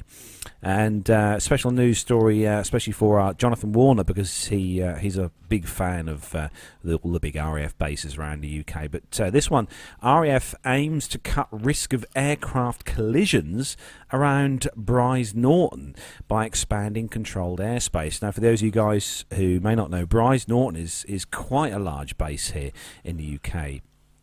Where a lot of the refuelling aircraft are based in and out of. and there's also quite a large amount of C-17s there and Air Hercules as well. So the controlled airspace around Brize Norton is set to change after 4 decades because it's no longer fit for purpose, according to RAF chiefs. Pilots have had to take evasive action to avoid civilian traffic on the approach to the airfield in a year. 40 incidents this year in total that have led to flight safety reports being filed. In one incident last year, a C-17 transport aircraft climbed out below a glider. A major construction or major consultation, I should say, is underway with local authorities and residents in areas covered by the zone, including parts of Wiltshire. The base, which is 7 miles from Lechlade, is the largest in the RAF and is home to strategic and tactical air transport squadrons, air-to-air refuelling units, and others, including a tactical medical wing. Station Commander, Group Captain Tim Jones, said the existing design was not right for the current arrivals and departures. Aircraft regularly leave and protected confines of CAS, which can bring them into conflict with other aircraft operating autonomously outside in open airspace. Additionally, Brize Norton has no connectivity to the UK Airways network, meaning aircraft have to transit through uncontrolled airspace when flying to and from the UK Airways network. The situation has been exacerbated since the closure of RAF Lyneham in 2012. The proposal is to increase the size of the controlled airspace in a bid to reduce the risk of mid-air collisions within 20 nautical miles of the base. At the moment, aircraft lining up for their final approaches have to cross open airspace, which has the potential to bring them into conflict with unknown traffic. Most aircraft leaving Brize Norton are sent on a route close to South Cerney Airfield and Cotswold Airport, which are often busy with light aircraft. Since 2012, air traffic controllers at the base have logged many instances where military aircraft have had to change course to avoid unknown traffic and maintain a safe distance from it. So the consultation document is available from RAF Brize Norton's website at raf.mod.uk/RAF Brize Norton /flying info. So those of you guys and girls living close to Brize Norton can get the proposal plans in front of you there so you can see what they're going to do. But obviously it is a really, really busy... I think one of our listeners, Mark Harvey, he lives down that way, doesn't he? Yeah, it's... I mean, they are, like it said, the story does say, there are a lot of GA airfields around there flying light aircraft. Yeah. And obviously, most GA aircraft don't have ADS-B out or the transponders that allow other aircraft to know where they are. It's all visual, VFR, visual flight rules. They'll tidy that up then. Yeah. Next story, this is on flightglobal.com, and the headline is British Army poised to retire the last Lynx. The British Army operations with the Augusta Westland Lynx are poised to come to an end, with the Joint Helicopter Command to host a farewell event for the utility type on the 16th of January, based at the Royal Air Force's Odium, is it Odiham? Odium, sorry, my apologies, yes. Site in Hampshire. The Army Air Corps 657 Squadron is the last UK unit to employ the Lynx. The type was first fielded in its AH-1 standard in August 1978 and subsequently involved in operations by the service in nations including Afghanistan, Bosnia, Iraq and Sierra Leone. The Army's last upgraded and skid-equipped Lynx AH-7s were retired in July 2015, leaving its extensively modernised AH-9As to serve on whilst its replacement Leonardo helicopters AW159 Wildcat inventory was increased in size. Flight Fleet's analyzer records 22 of the new generation type as being in active service with the AAC, with another 4 in storage. The Royal Navy also uses is the type, and ended operations with its legacy Lynx HMA-8 airframes in March 2017. Following the disbandment last year of the AAC's 9 Regiment at Dishdorf in North Yorkshire, 657 Squadron retained up to 12 AH-9As from an original complement of 22 upgraded examples. After its Rolls-Royce GEM-engined Lynx AH-7s performed poorly in the hot and high operating conditions of Afghanistan towards the end of the last decade, the UK Military of Defence initiated an urgent operational requirement to re-engine and extensively update the Army's wheeled AH-9 variant. A contract worth approximately £130 million, that's $175 million, was signed in late 2008, covering an initial 10 airframes. It's the first. Sorry, my machine is playing up. I'm very sorry, but anyway, you get the gist. It is sort of sad news, really, that it's coming out. But it is 1978 when it first went into service, so it really has worked. You know, it's been incredibly a workhorse well, of both the Army and the Navy, to be fair. Yeah, many years ago when I was considerably younger than I am now. Yeah.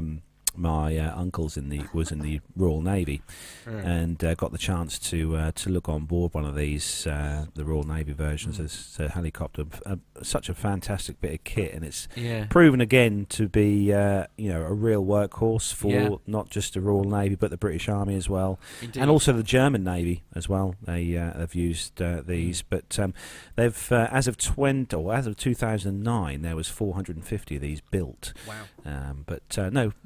Awesome bit of kit. Very much good. Yeah. So, Nev, next one. Yeah, this is the last military story for today, and it's on the Flight Global website, and it says that France awards Airbus deal to develop naval drone technology.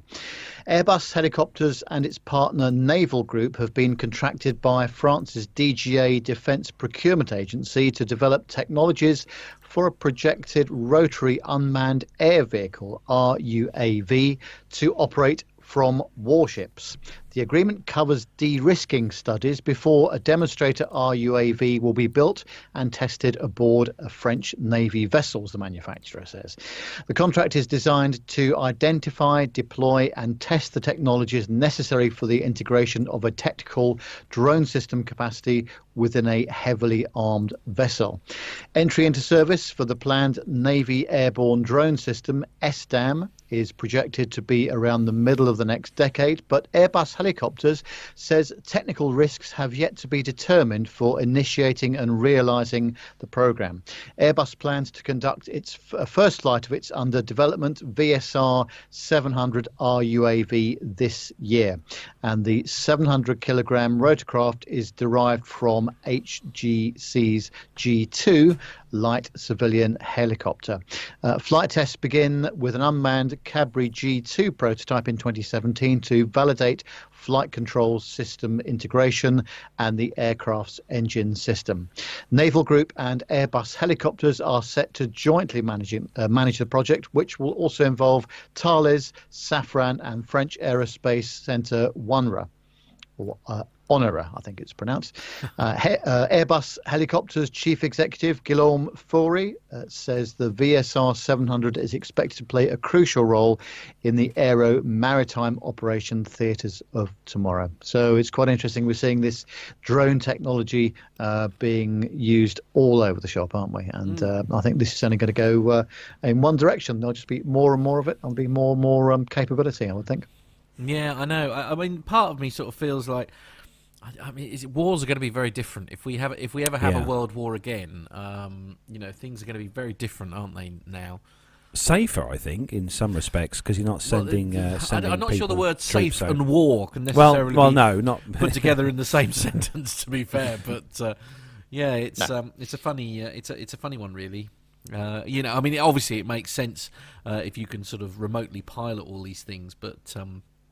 Yeah, I don't know. Maybe we should just not have wars. There's a controversial. Very good. There's a controversial thought. Yeah. Very good. Very good. So that was the last military news story for this week, and we've got we've got a very special segment that was actually sent in by... actually before Christmas, Pip. but for some reason it went stray. It went first, awry. in the first and thing. It's actually a really good little video as well. It is. And I've watched this quite a few times, but it's a video that Pip has taken on board on one of the aircraft that he actually flies. Yes. So, and of course, if you did listen to our sort of offline show, and I replayed where he was saying goodbye to his beloved, what was the plane? Hawker. The Hawker. He was saying goodbye to his beloved Hawker. So here is, now normally we wouldn't say this, but this is a video segment that he sent us, so it is really... It's only a short one, but it's really good. It's really good. It's only just under 2 minutes, but it gives you a very quick tour of the cockpit of his new beast. Plane safety from the flight deck with pilot Pip.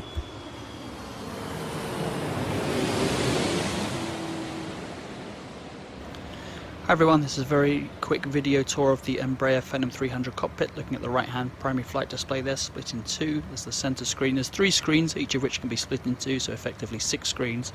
And it's all controlled with these little Garmin touch controllers, which is essentially just like a little mini iPad, and you can control everything through there. You can see the main menu there. It's got map settings, radar settings, traffic settings, all the performance settings, the weight, the fuel. We're looking at some GPS information pages there, and there's 2 of those, and you can use those 2 to control all 3 screens and split them in half to make 6 screens. That was the centre screen with all the hydraulics, electrics, flaps, gear, trim. Left screen there with a chart displayed on the left hand side. Moving down to the central panel here with the throttles on the left, the flaps, a little dinky button in the middle was the speed brake. Mold control panel up here is fairly standard, controls all the autopilot settings. Have a look back down here. He's one of my colleagues here putting in some nav frequencies. This is very easy to use, very intuitive. You can scroll up and down just like an iPad here. Really good piece of equipment. Takes a bit of getting used to, but there's so much information it can display. Really is very clever indeed. And moving across, we can see that screen can also show a vertical display of the flight plan. Well, that's it. Very quick segment. See you again next time.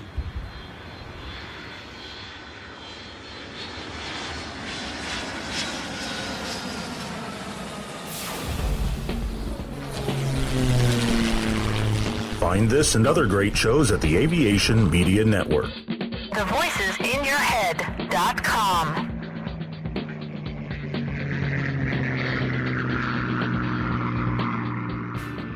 The Plane Talking UK podcast is a voluntary project that aims to keep you informed with the latest aviation-related stories from newswires across the globe. Producing our content does cost money though. If you enjoy our show, why not help us keep on the air by making a donation towards the server and website hosting fees through PayPal. Any contributions would be greatly appreciated. Are you an Amazon user? If so, why not do your shopping through the link on our website? There's no cost to yourself, and Amazon pay us a small referral fee on qualifying purchases. To find out more about the show and to meet the team, take yourself to our website www.planetalkinguk.com, or find us on Facebook at facebook.com/planetalkinguk, on Twitter via @planetalkinguk, or get in touch via email on podcast@planetalkinguk.com. Thanks for listening.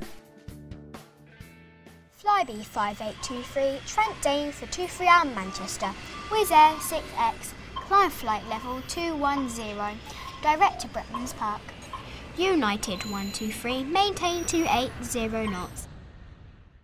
London 2TME, turn right onto Bravo, link, 21 join Alpha, hold at Mora, Speedbird 472, LOC/TME, approach runway 27 left, follow the green stand 544. That's enough air traffic control for today, Nat. Bedtime. Have you ever wondered what it would be like to fly a commercial passenger jet? Looked up at the sky and thought, I wish that was me? Well, now anyone has the chance to have a go at flying in a real aircraft simulator. NP Simulations and Flight Experience London, the only official Boeing licensed product of its kind in the UK, offer you the chance to fly anywhere in the world in their fixed-base Boeing 737-800 flight simulator. And that's not all. Ground School London offers many different courses for the up-and-coming pilot looking for a start in aviation. With prices starting at just £109, the sky's the limit. So for the ultimate flight simulator experience, or engaging preparatory courses, including those for schools and colleges, check check out the websites at www.london.flightexperience.co.uk and www.groundsschoollondon.com, or call on 020 300 40 616. NP Simulations. Fly your dreams.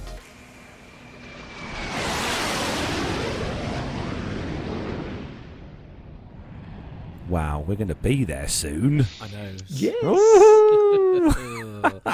Anyway, oh dear, what? So yeah, that was an awesome little bit of video there from Pip. So thanks for sending that in. Thoroughly enjoy. I could actually, Pip, if you can do one about an hour long next time, that'd be quite nice. Yeah. I think you had to be brief because obviously he was quite busy at the time. Learning. I think his captain was going, "What on earth are you doing? Yeah. What are you doing? What is going on here?" Indeed. So thanks as always, Pip, for your great segments. Hopefully, we can enjoy a few more in 2018 this year. Yeah. So on the last bit of the show here, then we're just obviously going to just quickly run over next week's Doesn't seem very kind. bits and what did pieces. they do? But Nev, you said you might have, or there might be something exciting as well as the 200th happening next weekend, happening on that day as well, an announcement of some description. Very much so. I've been talking to the guys at NP Simulations this week, and they are moving forward very nicely for 2018. There's lots of stuff going on. They are expecting to receive their A320 simulator at some point to complement the 737-800 that's already there, so that will be quite interesting. But even more interesting, they're going to make a very big announcement at the 200th show next week, and we can't say too much about it at the moment, but it is worth tuning in for, believe me, because this is going to shape how the rest of their business works, and I think it will be very interesting, particularly for PT UK listeners and anybody else that has an interest in flying of some sort. So there's going to be a really big announcement next week that Paul, Nick and Joe are going to make, and that will be great.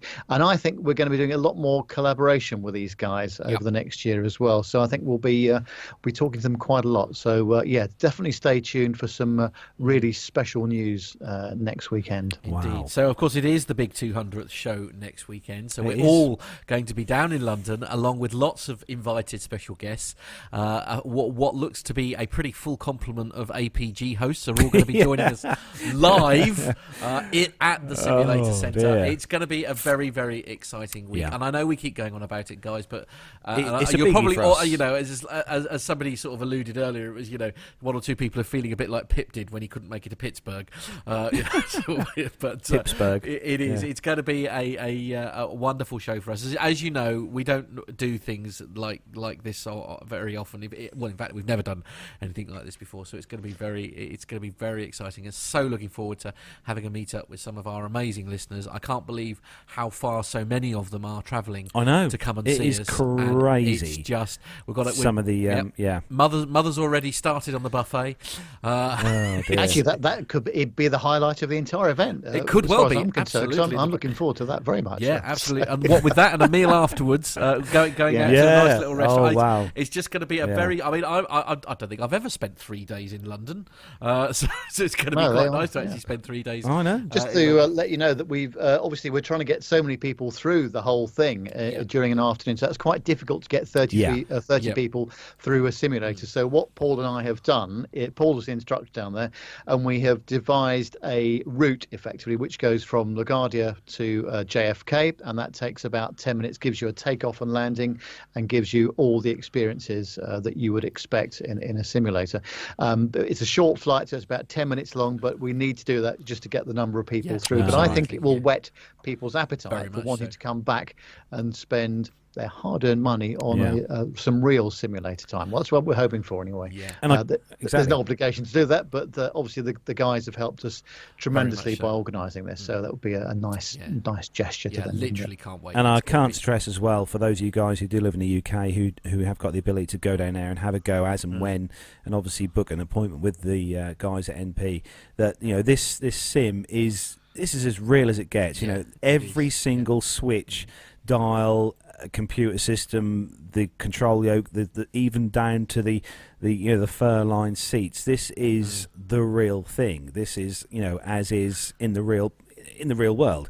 It's used as a training sim for 737 captains and pilots. We're being told off in the chat room, by the way, for once again PT UK confiscating APG hosts. Which is unfortunate. Al's very devastated to be missing the buffet, by the way. We're all very relieved, I think. I don't know about you, Nev. I'm quite relieved there'll be some left. I was really looking forward to seeing Captain Al piloting, the 737. That would have been award-winning. But we have got, obviously, we've got Nick there. Mr. Airbus. Mr. Airbus. Yeah. This should be a laugh. So we might have to film that one. Yeah, I feel. we're probably going to film that just in 4K, just because it's going to be, we need to get that one. So there's going to be a lot of video going on. I think a lot of audio recording, a lot of interviews that we'll be doing there as well. So we'll use that on future shows, which will be really quite interesting. But what I've got to say is the thing that has become very obvious over the last few weeks, and this is obviously, is a major inconvenience for these guys, because we are just turning up and we are preventing them from earning real money. Any money for a whole day, But actually, they have been so accommodating, and the three guys that run it are the nicest people, and it made such a difference to how we're organising it and our ability to get all you the guys and girls down there. So we've got to thank Paul, Nick, and Joe very much. Absolutely superb. I'm actually really pleased they're looking forward to it as much as we are. Actually, I think that's what's been really pleasing in all this. I can't wait. It's just going to be good. Anyway, we're going to stop talking about it now, because otherwise we'll get told off by everyone who's listening who can't make it, and I'm very sorry. But as I say, we're going to stream as much of it as we can live next weekend.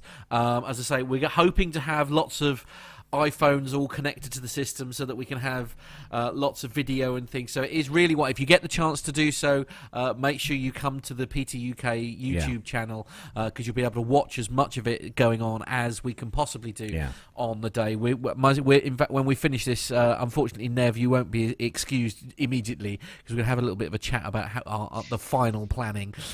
I think as well what Matt and Nev are going to try and achieve is nearly impossible, but they're going to try and make it so for those of you guys across the globe who can't be with us on the day, you're going to almost feel like you're there, because you're going to be able to see what is going on. So we're hoping it will sort of come across as being. And of course, don't forget, as I say, we've got a little Twitter hashtag that I've fired up, and it will enable you, please, to try and stick this in your phone or stick it in your memory. I'm going to write it down now. PTUK200. So if you send a tweet with the hashtag capitals or lowercase? It doesn't matter. PTUK200, and then you can actually 200. Send us messages, which will go out live as part of the show. So you really can do, not in the chat room. That's sorry. Help, is it, you stupid boy? Wow. Yes. You're not used to this whole Twitter hashtag malarkey, are you? Excuse me. I use Twitter far more than you. Yeah. Okay. Fair enough. Yeah. Oh dear. So we have got as I say, we've got a hashtag which is hashtag PTUK. Please do use it during the show, as it will. It means I can then put your messages up on screen. And so you'll be able to interact with everybody that's going to be in that room there. As I say, we've got sort of just shy of 40 people who are all going to be in that room there watching us do that. That's the bit that's scaring me. The fact there's going to be nearly 40 people in that room watching us do a show. That's what I'm scared about. But anyway, we'll see. So if you'd like to do that in Twitter, Carlos, I'll pop your message up on the screen. But okay. Yeah. So if I do a tweet now, then yes. As long as you've got hashtag PTUK. This is riveting stuff for all our listeners. I'm so sorry for you if you are listening. So go to Mike. The audio version of this will be lost slightly. It will indeed. Right, yes. So but if I go to please do. I mean, if you can do it, as I say, we're aiming to sort of be streaming probably from about 12ish. I think is the plan, and we're going to do a live show, a full show. From 2 p.m, I think, is our planned start time. We're going to start the show live from 2 p.m. and do a show. But we're going to be streaming as much of what's going on, as I said, as we can beforehand. So that even if you aren't there, then hopefully, if you want to, by going onto YouTube, you can have a look and see what the... I done it. Get right, okay, all right, yes. I done it. Yeah, you sort of have a look and sort of, join in our big 200th, because it really is a big deal. I'll tell you, I must say, actually, we've got some fantastic messages that have been winging their way. I've just done it. Yeah, all right, give me a minute. All right. Yeah, it has to come up on the machine. Yeah, never mind. He's so impatient, isn't he? I was just going to say, if anybody would like to send us any messages which we can play out on the 200 show, some of you have already done so, and that's great. But we'd like a few more so we can just... Can I ask that you do it sooner rather than later, please? Because come Thursday, poor Matt is going to be a bit busy. So if you could do it sooner rather than later, he would be eternally grateful. And I can't do it because I can't do it. Oh, there's my tweet. Look, it's on the screen now, everyone. My tweet is there. Indeed, yes, absolutely. Oh, look at that. Look. Yeah, there you are. Oh, so it's dead clever these. That's it now. My weekend is sorted. I've just seen my tweet live on YouTube. Right, there we good, go. Lovely, well done. Yeah. But I know it's we just I never envisaged all those years ago when I started this show ever reaching 200 for a start. Yeah. And not only that, but also having you two guys on and doing a show with me every week. Hello, Nev. And this is happening. It's just really amazing. I'm so excited. I can't wait. It's going to be so much fun. So I think that's more or less everything done. Isn't it? I think we're and apparently the Rogues Barbers are still watching live. So are they? Hello, Rogues Barbers. Well, you see, what they should have done is Rogues Barbers should have sent us a tweet. Yes, they? Rogue Barbers should have sent a tweet. Yeah. Absolutely. Yeah. Anyway, and don't forget, I'll see you Wednesday, guys, because this is not getting any shorter. No, okay. You're not. Also, ladies and gentlemen, I've banned him from wearing his hat next week as well. Yeah, you're not wearing your hat. No, you are joking. No, I'm not joking at all. No, you're not wearing. Well, I'm not allowed to wear this hat next week for the 200. What's the point in having your hair cut and then wearing a hat? This is an iconic piece of podcast. No, you've got some wording wrong there. Ironic, I think, is the word that I'm looking for. Anyway. Right, I think we're gonna have a quick questionnaire in the chat room. Who thinks I should wear my usual podcasting hat next week on the 200th? Answers in the chat room. Okay. Well, we've got to see Rob's handiwork, though, haven't we? Really? Well, this is yeah, absolutely. Yeah. Oh, Rob's already written. Look, no hat. Yeah, I quite agree. Absolutely. There's no point in spending all that time in doing it. So, if you are listening to the audio version of this show, then please do feel free to contact us via email on podcast@plaintalkinguk.com or send us a tweet. Why not put hashtag PTUK200 and say whether you would like Carlos to wear his hat or not. Excuse me. So, shush, I'm talking. It is facebook.com/PlainTalkingUK, and our Twitter handle is @PlainTalkingUK. It's the big show next week, as we're saying. It is our big 200 show. If you can join us live, we would love you to do so. We're going to start streaming probably from about 12 o'clock, all being well, with a live show with loads of special guests and a live audience. So we're going to try and make it as interactive as we can. We've got Paul Little Owen, who's going to be running around with a radio mic. We've got the legend that is David Corsten. He's going to be operating the camera. It's all planned and ready to go. And on that note, can I just say that the chat room has spoken. Right. And the podcast legend that is Max Flight has said, wear the hat, as has Jennifer. Okay. Thomas Mandrake said, wear the hat. We are seeing some opposing thoughts here from Philip Davis and Captain Al, who've said no hat. Right, absolutely. Philip, Matt. Jenny Parks has said, Matt, Carlos, Nev, bring some merchandise to sell at the... I didn't think about that. We could take some of the PTUK T-shirts as well with us to there. Good idea. Varying sizes, very good idea. Know. Yeah, absolutely. Oh, very sad tweet just come into the a sad tweet. PTUK 200, you see. It says, Cheryl and I are crushed not to be there. Have a great time. Oh, thanks, guys. Very sad. Very sad indeed. Well, in the meantime, if I do win the lottery this evening... Of course, absolutely. And become a millionaire... then I will be flying the entire chat room across to the live show. So right, there we go. Will you? Okay, yes. And how will Mrs. Carlos feel about that? I'll be a millionaire. She can't complain. Yeah, that's true. There we go. And also Lucas is in the chat room. Lucas, your 737 model, your amazing Ryanair model that you won on the Christmas competition, is it's on its way to you, possibly in a Ryanair 737 hold. I don't know. By the way, thank you for your email. Do feel free to send in those tongue twisters, and perhaps we'll have a go at that during the 200th Lucas. episode. So send please them in. Do, absolutely. Yeah, do. So that is where we are going to bring episode number 199 of the Plain Talking UK podcast to a close. We're going to say a huge thanks to everyone who's joined us in the live chat room today. It's been a real busy chat room today, that's for sure. We had loads and loads of listeners in there, and thanks for all you guys, and not forgetting as well everyone who downloads the podcast through iTunes and all the various podcast downloading sites. Thanks to you guys for downloading the show and listening to us each week. Indeed. Well, that's it then, guys. We will see you next weekend. We ain't going anywhere just yet. Have a look at this, please. Have a look at the screen, Carlos. Captain Al just tweeted saying, no hat, it's a health hazard. I think he's right. Perhaps the hat should be a prize in the summer competition. Oh, my goodness, that is a prize indeed. Yeah, you will wash it first, though. I'll wash it first. Oh, right, I can say, please, otherwise Al will be right. Yeah. There we go. Well, that is where we on that bombshell. And on that bombshell, that is where we bring episode 199 to a close. Don't forget, next week, next Saturday, 200th show, live from NP Simulations in London. Yeah. So from me, Carlos, have a great weekend. Have a great Sunday. And, enjoy yourself. Stay safe, fly safe. And from you, Matt? Yes, from all of us here, it is time to say goodbye. I literally cannot wait. It's just going to be, it's so immense. It's going to be so immense. Any final words, the legend that is Sir Nev? Yeah, I can't wait for it. There's so much to do still for it, but I'm really looking forward to it. I think everybody's going to have a great time. I love a challenge. I think we'll have a great time in the chat room and also the live stream as well. Yeah, indeed. So from all of us here, it is time to say goodbye. Say goodbye, everyone. Bye, everyone. See ya. Bye. Bye.